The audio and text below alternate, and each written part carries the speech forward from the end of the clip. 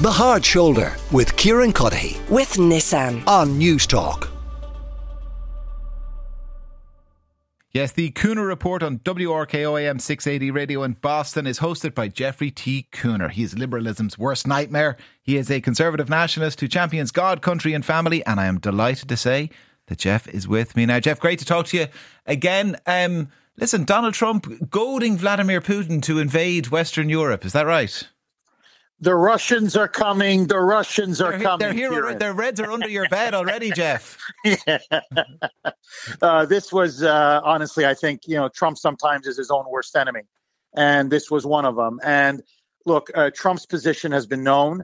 He obviously believes in NATO. He wants NATO members, in particular, Germany, Spain, France, and Italy. Those are really the four countries, Germany at the top, to pay their fair share, to meet their minimum obligations, which they're required to by the treaty, to pay 2% of GDP, gross domestic product, to go to military spending.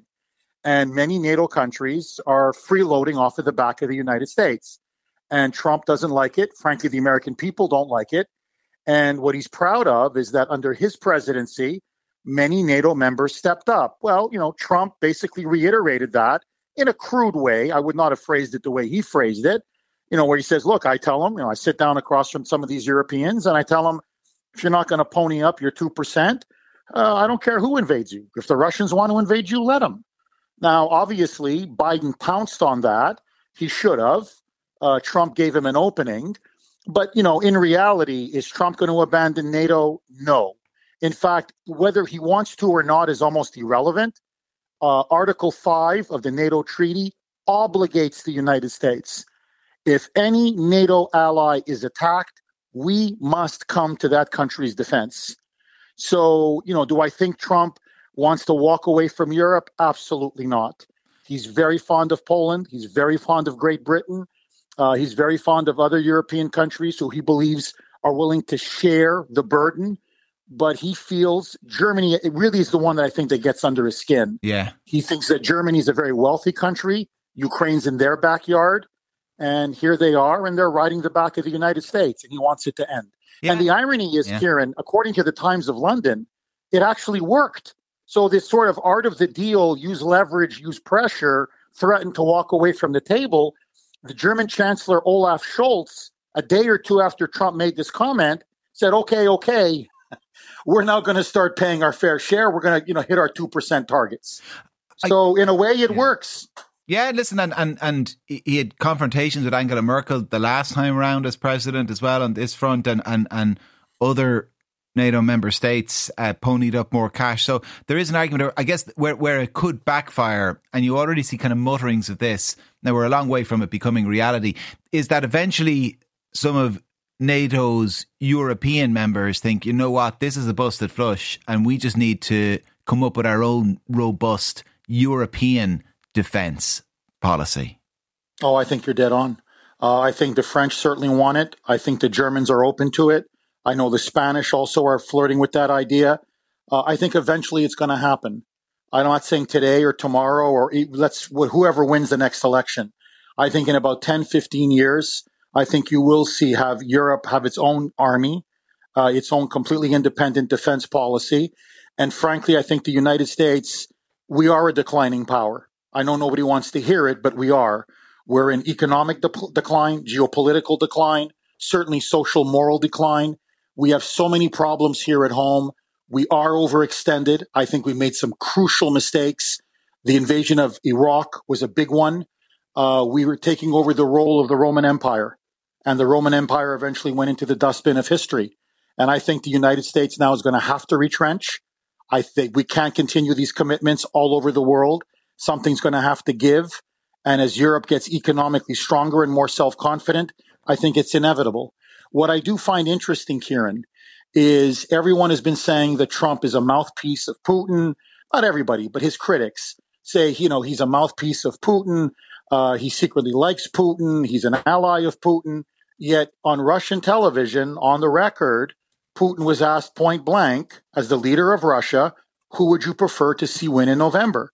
And he didn't blink. He said Joe Biden. Yeah, tell me about that, because it's funny you mentioned Rome. Moscow is the third Rome, isn't that what they like to say? After Rome, Constantinople, and then Moscow. That's right. So why do you suspect he picked Vladimir Putin? According to the man himself, it's because he thinks Trump is unstable. What do you think? Yeah, and Trump is inside. He's erratic. He's unpredictable. Trump is very unpredictable. Joe Biden isn't.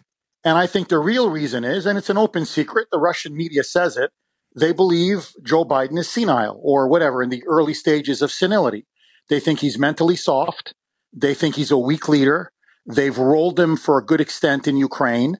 If you notice Biden's policy, whatever you think about the war in Ukraine, he has given Kiev enough weapons to hang on to power, but not enough weapons to win the war. And so what you're seeing is Putin is slowly grinding out a victory in Ukraine. So if I'm Vladimir Putin and I got a president who clearly is in cognitive mental decline, so much so that a special counsel report last week came out, Robert Hur, saying, yeah, do we think he mishandled classified documents? Do we think he illegally had them? Yes. Are we going to prosecute? No. Why? Because we think he's unfit to stand trial, because his memory lapse is so bad. He couldn't remember when his son, Beau Biden, died. He can't even remember when he was vice president. I mean, it created an absolute firestorm. So you've got Putin looking at Biden and he's saying, would I rather have to deal with Biden, who I believe I can just steamroll, or Trump, who's volatile, who wants a deal, but may threaten me over Ukraine if it's not the terms that he likes, who wants to drill and launch almost an energy war against Russia to drive down the global price of oil, which is Putin's economic lifeline. So frankly, if I was Russia's leader, if I was Putin, I'd take Biden over Trump every day, myself. Not because I want to conquer Europe, but just as a Russian nationalist, who would I rather have across the table? It's not Trump. You mentioned kind of the issues around Biden's cognitive decline. So that story broke, that kind of report, that special prosecutor's report, just after we spoke last week, actually. Yes. So it was kind of this day last week, or maybe the day after. I assume, that is a much bigger issue for kind of Joe and Josephine Sixpack than, who pays what in terms of kind of NATO's annual defence spending obligations. 1,000%. This is the albatross around Joe Biden. That, look, to be candid, he's a likable guy. He obviously has a lot of support within Democratic Party ranks. He's a man that has a long career in politics, but if you've been following him as I have, he's a shell of his former self, and everybody knows it. And you've got Kamala Harris, who gave an interview to the Wall Street Journal and basically said, I'm ready to serve. In other words, he's ready to go. And when we push him out, I'll be the one that steps in. So they're now circling him like sharks and vultures. And it's sad to see him decline the way he's declined.